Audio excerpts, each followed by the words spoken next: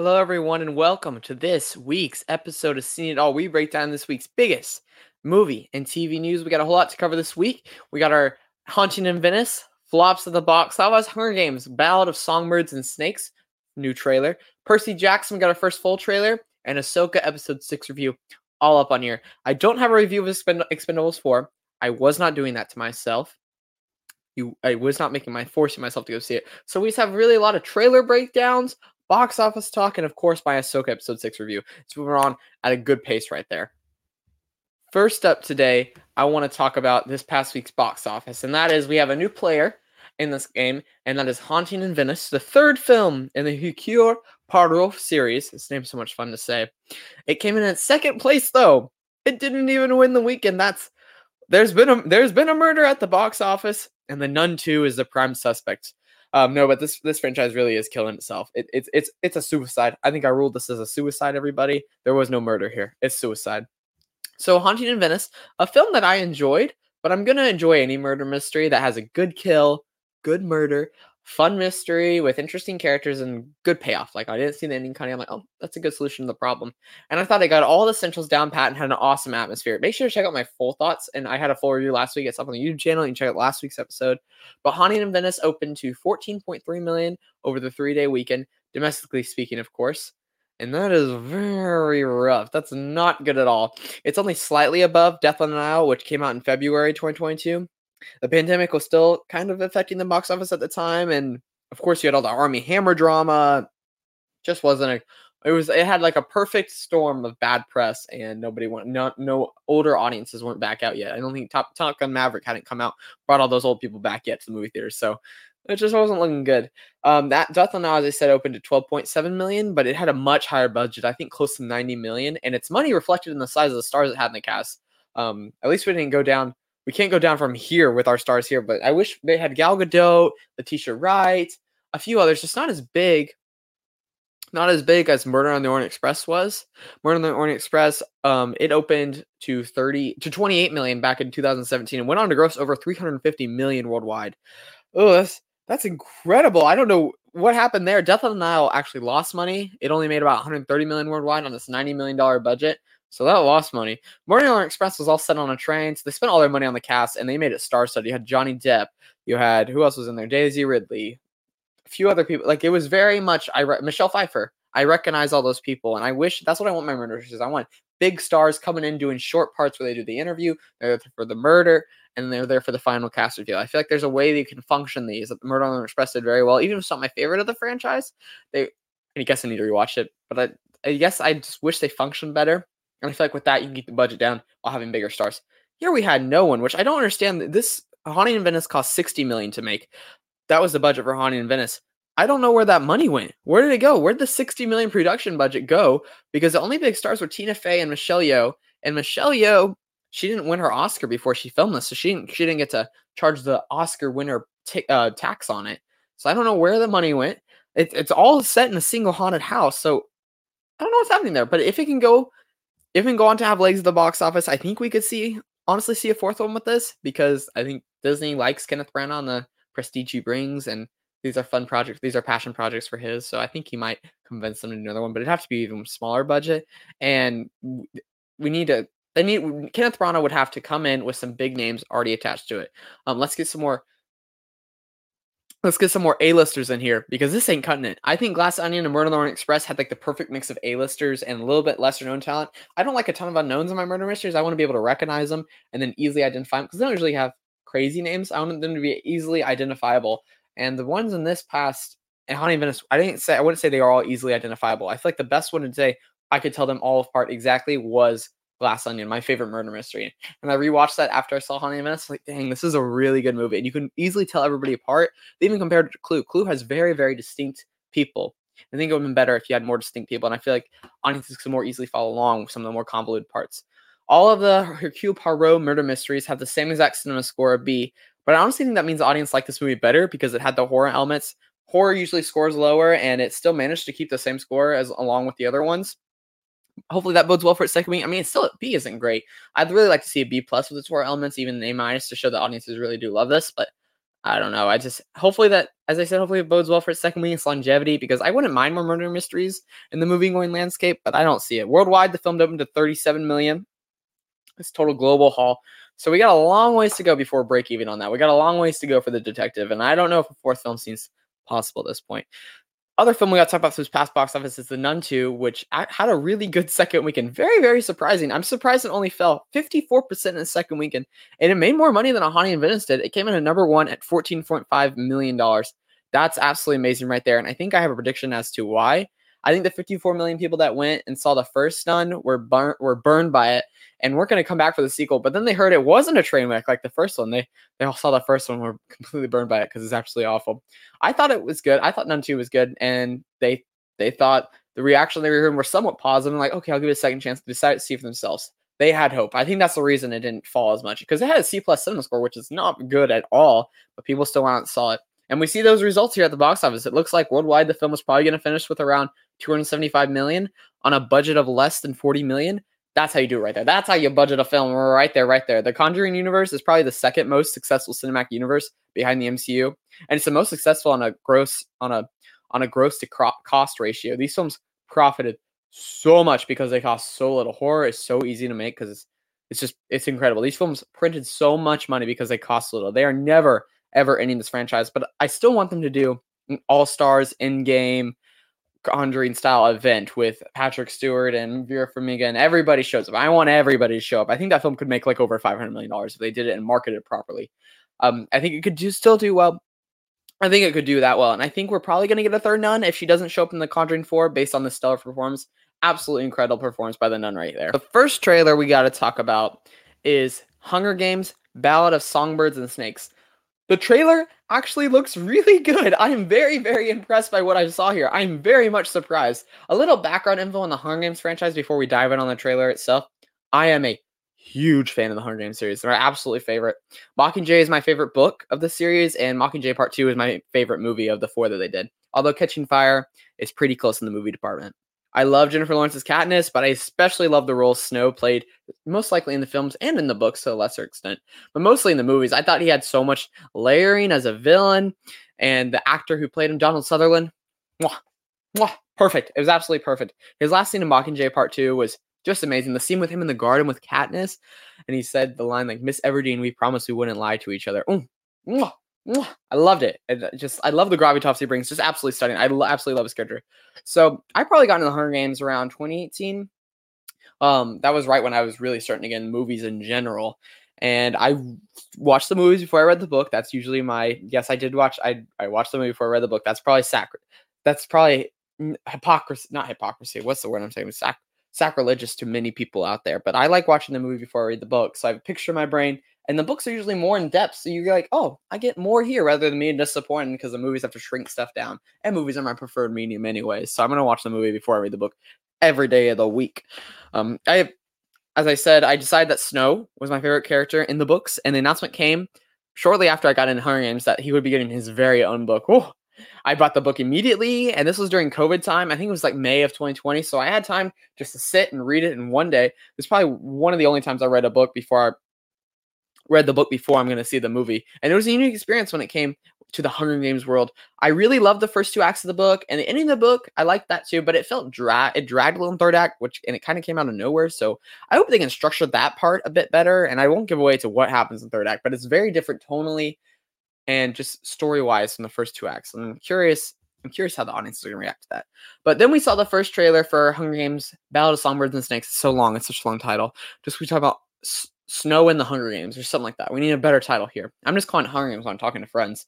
I thought the first trailer looked great, and I was super excited. But now we're getting a new trailer film, and this trailer looks even better than that first one. I think the biggest new thing we see here is Rachel Zegler singing the iconic Hanging Tree song from the first Hunger Games movie. She can definitely sing better than Jennifer Lawrence. Jennifer Lawrence isn't a singer, but Rachel Zegler is an incredible singer, and it looks like she's doing that iconic song justice. Beyond that, there's some really great lines here, particularly one from Peter Dinklage, who says something about a mystery unsolved will drive a man mad, and he just delivers that line so well. I'm like, man, there's a reason this guy's won 4 Emmys. I absolutely love Peter Dinklage. We're watching Game of Thrones right now. I'm like, oh, I forgot how amazing an actor he is. I want him in more stuff. Peter Dinklage and Viola Davis are both bringing the star power, and they're the crazy Hunger Games leaders. Viola Davis, especially with her love for rainbow snakes, and I can't remember exactly what happens to them, but we see them get dropped in the arena, and I kind of have vague memories of reading about that, but I don't remember too much, but I love it. I kind of wish they didn't show that off in the trailer, because I don't remember. I'm like, oh, I wish you didn't show that. That would have been a cool surprise for us to just drop those snakes everywhere. But I think Viola Davis as an actress has the ability to look crazy on the outside, but she's absolutely clever on the inside. You can totally see that on her face. They take a line directly from the book when she asks them, what is the point of the Hunger Games, or what do they mean? I can't remember exactly how she phrased it, but they adapted that pretty directly. I remember that conversation in the books. And I'm excited to see her act that out with our young President Snow, and I don't remember what his actor's name that plays him. We see some of the more arena action here, and I think that looks particularly well filmed, with us following along with Rachel Zegler and see the attack swoosh around her head as she dodges them, and then you have the flying drones, which I don't remember being in the book, as they go around her head as she has to dodge them, and there's staffs flying. It looks very well filmed, very chaotic. I'm very excited. I didn't like in the first Hunger Games the shaky cam that they used to stimulate chaoticness. I like when it's following a character and you see it all happening around them. I feel like that's more chaos and more understandable chaos, less than you're out of it chaos. I like that. I have particular forms of chaos I like to choose. And same thing with this, same thing such as the destruction of the arena. It seemed small in scope when I read it in the book. I remember that happening in the book. But it looks very big and climactic here. I love it. I love them running away from it. I was like, oh, that's some real destruction right there. I thought it was like a few rocks falling. I was like, how did that happen? This looks destruction-y. They are still showing a lot from the end of this movie, which surprises me. I like a lot more than you would think, and I'm curious how general audiences are going to react to the events that unfold. Probably when I say the last 20 minutes of this movie, I don't know how people are going to react to that. And the movie is 2 hours and 40 minutes long, actually, essentially. And I had no idea they were going to make it this long, but the book has a lot of content. So I think this could be a good length for it if it used wisely. I think this is the longest Hunger Games book that's been written, but they switched out. I think Mockingjay was the longest Hunger Games book written at the time. They made it in 2 movies, so I'm glad they didn't make this 2 movies. Now we're just getting a full meal right here.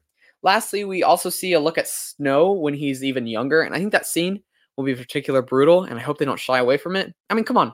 We're watching a movie about children murdering each other. They're having a fight to the death. I don't think we can shy away from Snow's even earlier backstory.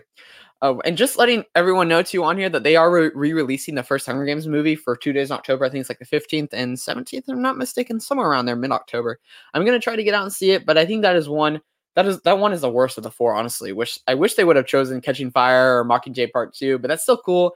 I think they'll actually make a good chunk of change. It's not going to make as much as Avatar did, that re-release. I think it was like one of the most successful re-releases of all time, because you was like, oh, I want to experience that in the theater again. It's not going to be like that. It's only 2 days long. It's not super wide, I don't believe. But I'm glad they're putting them out there and help that chunk of change they make and go towards the marketing of this film. But all that to say, I'm really, really excited for Hunger Games, Ballad of Songbirds and Snakes. And I just can't wait for November to get here and I finally start to get back in the groove of loving every movie I see. Every movie I see each week. There's no way I was going to make myself watch Expendables 4, as I said. I'm just not doing that spell. My brain can only handle so many mid-movies. And with this Hunger Games, the Marvels, Disney's Wish, Napoleon, probably some others that I'm forgetting about. I wish Dune 2 had stayed here. I'm just excited for theaters to get ramped up back again with fun. They've been so dead this past few weeks, and it's so sad watching this. Hunger Games looks so good, and maybe this will lead to more projects down the line. I would love to see some more Hunger Games spinoffs. I could really see them expanding this universe. But who knows? Maybe. Who knows? Please make a good movie. I'm counting you, Lionsgate. I have faith in you, Lionsgate. You made a good John Wick. Apparently you made a bad John Wick series, but I got faith you made a good Hunger Games movie. Please don't let me down. So we got some more trailer stuff to break down here, and let's begin with our discussion of Disney Plus content, and that is our new trailer for Percy Jackson, the first season, which will release its first 2 episodes on December 20th. I also found out today, though, that the series only has 6 episodes. I thought we were done with 6-episode bullcrap. It is so very annoying, and I hope they have enough time to properly tell the story here. Hopefully, with Rick Riordan involved, the author of the books, maybe we will. Hopefully, but 6 episodes, that's not a good sign. I'm very nervous now. But getting into the trailer, it's only a minute and a half, which, why aren't we just putting out a normal length for a trailer? We've already seen 2 short teasers. We saw one at the beginning of this year that was like, I think 50 seconds maybe, I don't know. Then we saw another one that was like 30 seconds. And now we're getting one that's now a minute and a half. Can you give us a normal length for a trailer? We have a 2.5 minute trailer. Come on, guys. We know how this stuff works. Give me a good trailer. Actually shows off what's happening. I mean, I know the story. I read the book. This is the book I know most. But I'm honestly, I'm not loving what I'm seeing here. Maybe because I feel like the first book is the most standard of the 5, and I remember the most about the first book. I think I've read the first book the most amount of times. I've only read I read 2, I think maybe twice, but I haven't gone past 2. I've only read 3, 4, and 5 once. I remember loving 3. I liked 5. I didn't like some of the choices in 5, but they kind of all blend together in my brain. So I'm kind of like not forcing myself to go back and read them. So I hope this is good and we renew this for more seasons because I want to see those stories played on screen. We've already seen the first one and kind of the second movie played on screen. I love to see, let's further continue the story. Let's move past this. But maybe I'm just not in love. I'm just not in love with what I'm seeing. The cast all looks great, particularly Percy, who's Walker Scoble. He looks good. Little Ryan Reynolds. Annabeth. I like the actress that plays her. I think she has good on-screen presence. And of course, the late Lance Reddick as Zeus. I think they could deliver really good Zeus here with that performance of Reddick. But other than that, it looks very childish. The effects in particular, they look very rough. You see the backgrounds look very green screeny and they don't feel like they're blending in right and they're not interacting quite clearly with it, especially when the monsters, when it tackles them, like, oh, that doesn't look very good. Besides, like 2 shots I saw. One shot that I saw was the bow holding up Percy's mom before something happens to her. And I thought that shot looked really cinematic and cool. Also, when they see the flash of lightning and the bowls right next to the car. I thought that was really good. I was like, oh, this bowl scene. I know this bowl scene is going to be good, and it's probably going to be the first episode. I'm like, this bowl scene is good. And the music choice for this trailer also was very childish. I understand using Riptide for the correlation that his sword's name is Riptide, his little sword that pops out of like a pen or something, and also goes along with Poseidon and the water effects. But I thought the remix they had here was just not it. It did not fit the images we were seeing at all. I can't wait to see what they do with the St. Louis scene, though.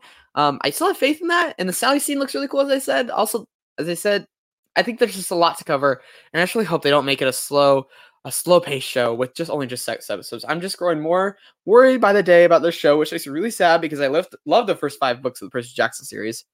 As I said, I haven't gone back to read them again, but I don't know. I'm honestly, some of the stuff with the movie, which I've seen once, I think. I hope the movie. I think they did 2 scenes well. I think they did the White Lotus scene or whatever it was called, where they get to the casino and they play Poker Face. Also, the use of Poker Face because Poker Face is a good song. Also, helped that scene and they all go crazy. And the long one, I like him using. I love water telekinetic powers when you're throwing water at people. I thought that was good. They just skipped out on so many real parts that it's like they completely changed the story. So I hope they actually, with Rick Riordan involved, they're going to make this a accurate story. And there's some creepy things with Greek mythology that I think you could make this age range more TV-14 and less TVY7 or whatever. And I hope they do. I hope they make this more adult. Greek stuff is creepy. Greek stuff is weird. Greek stuff is crazy. And that's why I think so many kids are fascinated by it. Like, it's just so completely absurd. And it's like, wow, that's very unique. And I hope they can portray that on screen. I have hope in Rick Riordan, but I don't know how it's going to look out. I'm hoping I'm getting an early Christmas present here, but let's hope the next promo they put out is the actual full trailer and a more serious music choice to actually make this look like a primetime show, because this ain't it. But sticking with the Disney Plus news, I'm just going to loop this with the Percy Jackson news rather than the Ahsoka news because I got a lot to say about Ahsoka. I want to mention that they are making the release time of Loki Season 2 the same time as Ahsoka, so that means 8 p.m. for me. I absolutely love this news. It makes it so much easier and much more enjoyable to watch. I think Disney realizes they are getting more engagement in their shows because of the time. Ahsoka has been very successful for them, and I think they hope to have the same thing happen with Loki. The first season was the most popular Marvel show, and I think this might continue its legacy. The first episode of Loki Season 2 releases on October 5th at 8 p.m., which is a Thursday, not a Tuesday, by the way. They haven't announced whether or not the subsequent episodes, the next 5, will drop on Thursdays or Tuesdays. I hope they change them to Tuesdays, because I have plans every Thursday night, and I really hope they go back to Tuesday so I can watch them right when they drop and can actually review them on the show. I might have to change the show time. I also see movies on Thursday, and then I go to trivia, and I go out to dinner, and it's just Thursdays are not a good day. Can we please keep it on Tuesday? Like, I'm in perfect time. Please go back to Tuesday. Please just give me a good time and a good day. But I'm very excited for Loki Season 2, and Ahsoka is going pretty well so far. Disney Plus, they're redeeming themselves for me. They're doing better. I'm very Now, for the weekly review of Ahsoka. This time it is Ahsoka Episode 6, and warning, spoilers do follow, so if you want to check out the show, go ahead and check out. But I enjoyed it. I enjoyed Episode 6, but again, I felt it was really flawed. I want to talk about my positives and negatives overall here before I get into the nitty-gritty and stuff.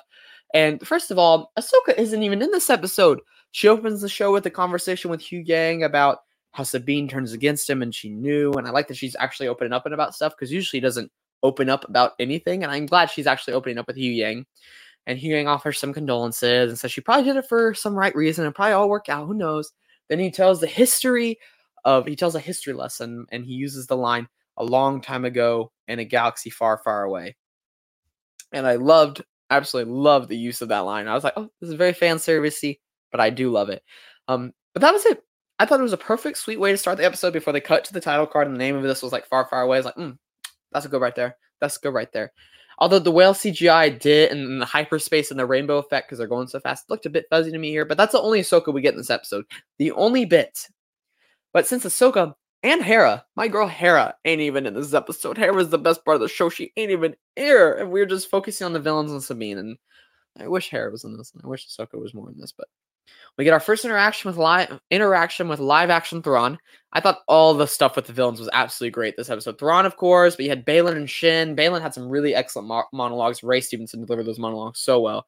And Morgan was good too, but Balin really stole the episode for me along with Thrawn. But Sabine really brought the episode down for me, and I don't think she works well as an actress on her own. Like, she's good and bouncing off other people, but especially when she's interacting with CGI creatures, it was just not the best. She was probably a good fourth or third of the episode, and I really did not like any of her scenes she's in. I thought she brought down the gravitas, brought down on the power of the scenes we were seeing with Thrawn, and I was like, oh, what is this? And they're like, we gotta wait 3 days before we leave. I'm like, let's get the heck out of here now. I've been here all life. We going. We got to go. They're mining something. Oh, I bumped the mic. They're mining something or something like that. I'm just like, oh, we got to go. Let's get out of here. I don't want to stay here. I didn't think, as I said, the Sabine scenes were acted really well, and I didn't think they were particularly interesting. Honestly, cared a lot more about finding Thrawn than I did Ezra. And Star Wars Rebels, Ezra was like my least favorite character, along with Zeb, so I didn't give a crap about him. Thrawn, though. Thrawn, he was cool. Oh my gosh. But back to the more specifics and breaking down this episode. They make it to the new galaxy, and they make it to a planet, and it's actually the Witches of Dathomir's planet before the Empire fell. Also, the ring around the planet was like the graveyard for the space whales. That was a cool idea. I like seeing that, like they came here to die. Whoa! And we get some background with them, that the Witches of Dathomir basically rode them, and they colonized. They were kind of like the start of the new galaxy, like before they even chronological time. I hope those witches don't get brutally murdered, because I hate witches. I hate witches so much. But it was cool seeing them in live action. I mean, they did look a little bit of fan filmy, but they still look good. I'm saying that so much in all my Ahsoka reviews that looks cool in live action. Well, that looks cool in live action. It's the tangentialization of it. I love it. But then Thrawn shows up. Oh boy, was I ready. And I think Lars Mikkelsen really delivers in the acting, and especially his voice and the way he takes moments to contemplate his thoughts before he actually says his states. You see him like take a pause and think about it.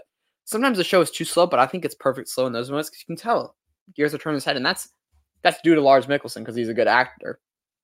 The only drawback for them was I think he was a tad bit overweight, and when they're filming from the side, it's like, oh, he looks really heavy here. And when I think Thrawn, I always think prepared.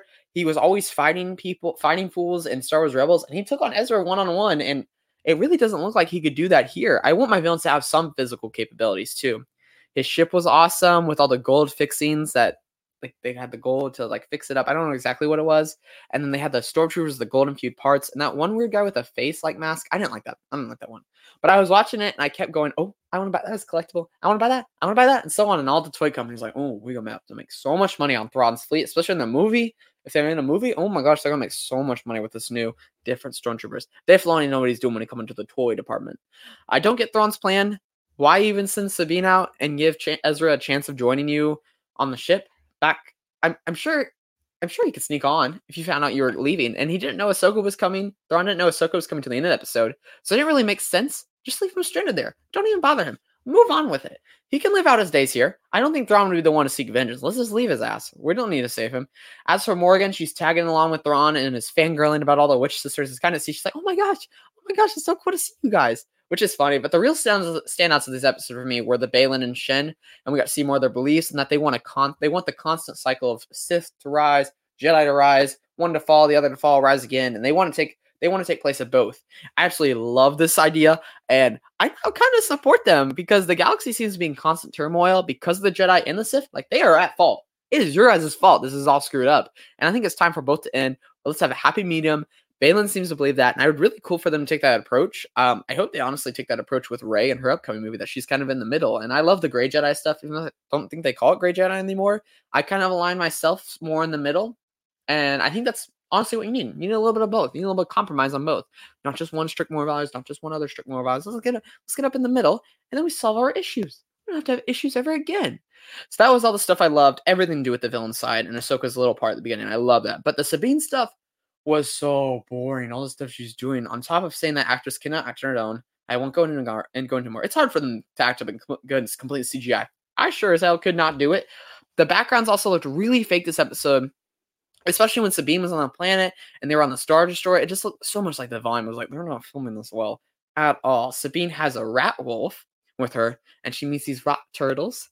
One of them has a little baby, which was so freaking cute with its giant eyes. I want that now. I want all this stuff as toys. Even if I didn't like Sabine stuff, I want it all as toys. And I don't really like the little turtle creatures. The rat wolf was kind of cute, but it takes Sabine forever. Honestly, easier than I thought it would be. Thank God they didn't drag this out, and we finally see Ezra here. I thought their reunion would have been a bit more emotional, like maybe some tears, but Hook was kind of a letdown. Like, they didn't fit very well, and I really do not like the actor for Ezra one bit. His eyes were like so bright blue, and I was like, please, someone please buy him brown contacts, please. He brought me more hippie energy than Bridger energy. I was really let down with the Ezra and Sabine side of this episode, but I really love the Empire stuff on display here. Sabine stuff didn't do for me. Ezra didn't feel like Ezra. I think it kind of fan casted Mina Masuda in my brain, and the guy just didn't live up to that. Like, Space Aladdin. Ezra is Space Aladdin at this point. And I wish Sabine and them had some emotion on their face. All those scenes were kind of a letdown to me, and I hope maybe we get more into it. And I'm like, they only got one lightsaber. The interesting stuff is their color lightsaber, but they got one lightsaber to share between them. Who's going to keep it? We guess we find out next week. There was more time spent on the Empire stuff, so I can say overall I enjoyed this episode, but I still want to get back up to the heights of the fourth episode. The fourth episode was so good.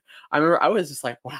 When it ended, I was like, oh my God, that was beautiful. And we had Hera, we had Sabine, and we had Ahsoka all interacting. I need the three players. Hera wasn't even in this episode. It makes me so sad. Maybe I don't like this episode because Hera wasn't in it, because Hera is my favorite. It makes me sad. I think Rick Famuyiwa is directing the final two episodes, or at least the finale, and I think he could really blow us away. He did the two Mandalorian last episode.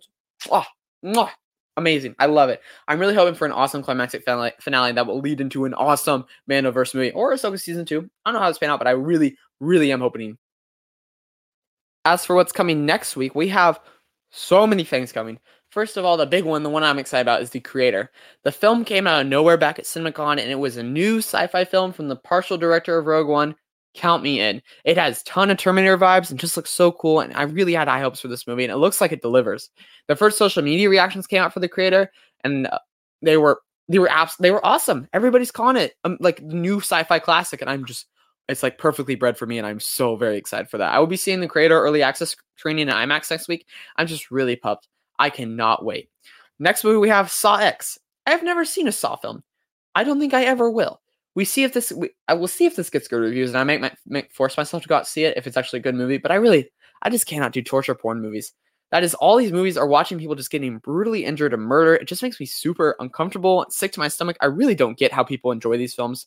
Also, it's stupid, Jigsaw. You are not giving these people a choice to live. It's a stupid justification, you maniac. I mean, he is a psychopath, but he's like, you have the choice to live. No, they don't. They're choosing to rip off an arm. The one that got me the most, even though I've never seen it, is the one when they have jumping in the vaccine to find it. Oh, all the needles. Oh my God. Who watches this? Who wants to watch this? I don't understand. I'm ready for this franchise to end, but if it gets good reviews, who knows? Maybe I'll be there opening night. Who knows? Then we have Paw Patrol, and things like a superhero one, and it was Paw Patrol. Paw Patrol was after my childhood, but my brother loved it for about a year, and my little cousin is obsessed with it. So I think this movie will make money. There are parents out here who will take their little kids to go see it. It's weird Kim Kardashian's in this, though. I will not be seeing this movie. No, I will not. I also think this movie will be very bad, from at least what I've seen from the trailers. So yeah, not good. And last up is Dumb Money, which finally expands into wide release. It opened for real this past week in like 8 theaters, but it expands into wide in next week. Whose stupid idea at Sony was this to wait this long to do a wide release? Sony has become my least favorite studio at this point. I think you had the opportunity to go wide this week or the week before. But you choose the weekend with 3 other wide releases to go wide on it. It's so stupid. There's so many movies releasing here. The end of September is not a hot date, you guys. Let's choose a better, not so crowded one. But I'm really excited to see Dumb Money. I think it looks good. I just wish it would have had its wide release earlier. And I swear, if they're not showing this film in my local theater, I'm going to lose it. Studios, learn how to properly distribute your films. At least Taylor Swift, who circumvented you, knows how to open a movie fully wide, you idiots. It just makes me so angry when we have a drought of good movies and then we try to pile them all in the same week. Guys, let's spread out the love. Let's think about this. Let's spread out this love here. I don't know what you're doing here. But that'll do it for this week's episode of Seeing It All. Next week, you'll probably hear my review of The Creator and most likely Dumb Money. And then, of course, Ahsoka episode 7. Box office this past week. That's probably going to be it. There might be an added story in there. Who knows? What WGA is talking again with the studio heads. So who knows? Maybe the strike will end. I don't have hopes at this point. But what did you guys think of all the stories today? Did you like Ahsoka episode 6? What did you think of Haunted in Venice flopping? Did you like the Hunger Games trailer or the Percy Jackson trailer? Let me know what you all think down below. You can follow me on my social media, on my Instagram, Facebook, Twitter, all that stuff. And make sure to check out next week's episode. As I said, Dumb Money, Creator. Come back for that. But thank you all so much for listening and have a good night now. Bye-bye.